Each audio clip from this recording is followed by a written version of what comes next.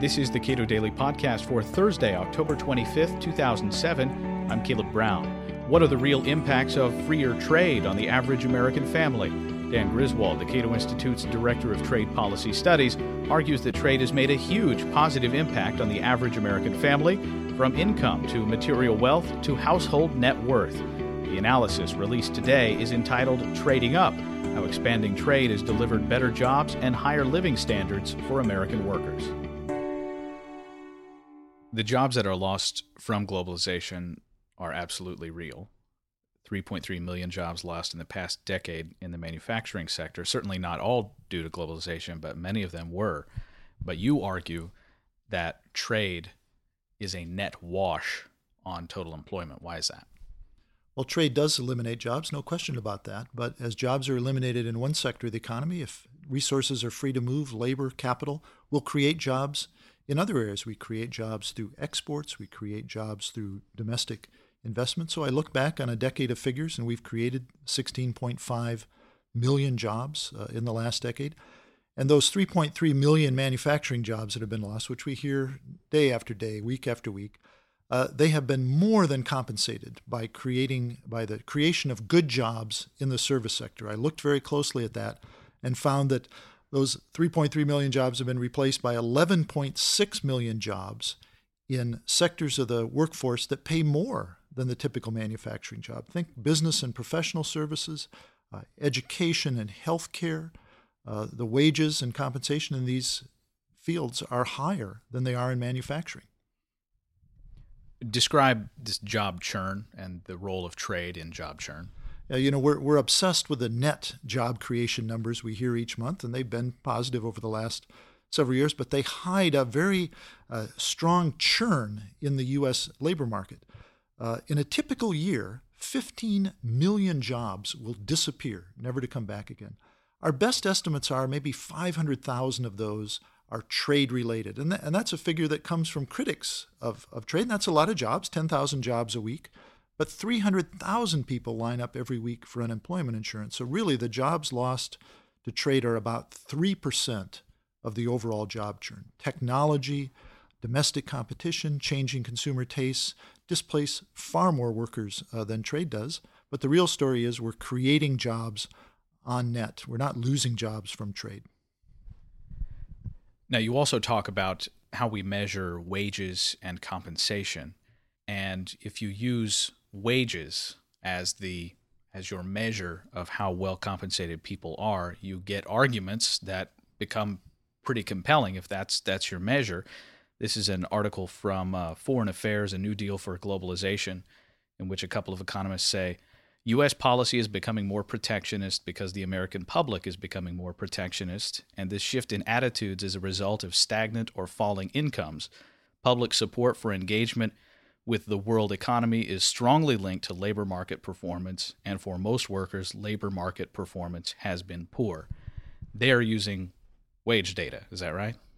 Yeah, one of the battering rams against trade liberalization is we're worse off than we were in 2000 or 1973. Well, I looked at this, and there are some flaws in the data you just quoted and in the general criticism of trade. One, people tend to pick the wrong base year. They pick a peak year like 2000. That was the peak of what in hindsight was a bubble, a kind of artificial last sprint of an expansion. The real comparison should be with the same point in the previous business cycle.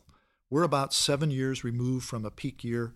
If you go back to the 1990s at the same point in the business cycle, all of a sudden you realize that we're a lot better off than you would become to believe watching Lou Dobbs.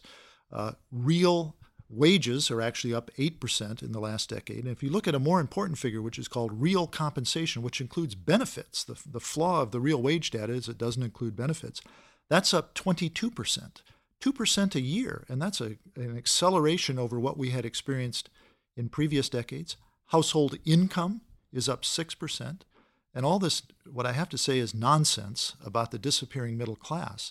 Yes, the middle class, if you define it as, say, $75,000 down to $35,000 a year, it has been shrinking slightly, but it's been shrinking because people have been moving up. The share of households earning under $35,000 a year has actually shrunk as well.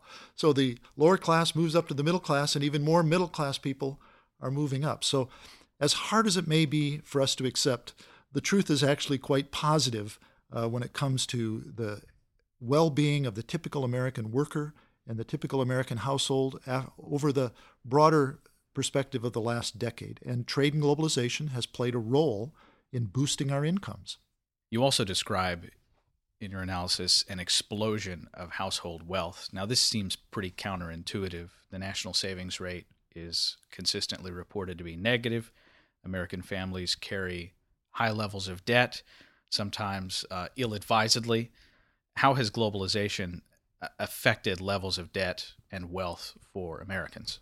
Yeah, this is another argument that you hear that, well, maybe consumption has maintained its pace, but it's because we're putting groceries and things on credit cards. Well, I looked at a broad set of data for this report: Commerce Department, Labor Department, the Federal Reserve. The Federal Reserve measures household wealth every 3 years.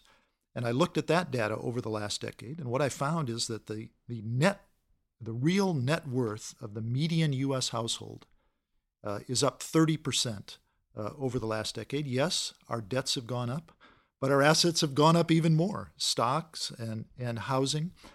And most of the borrowing that American households do, well over 90%, is not for day-to-day expenses and consumption. Most of it's for real estate and durable goods like cars. I mean, these are investments of a sort. You're borrowing money for things that pay off over a long time. There's also something called the debt ratio, and that is the cost of carrying that debt as a share of income.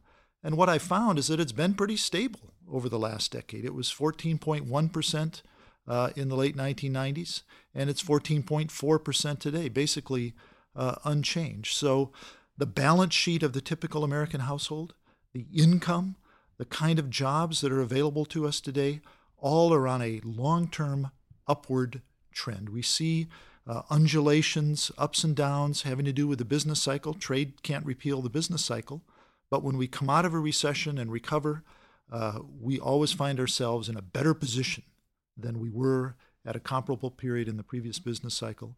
And as I show in the paper, trade and globalization have helped to create opportunities for Americans, investment opportunities, employment opportunities.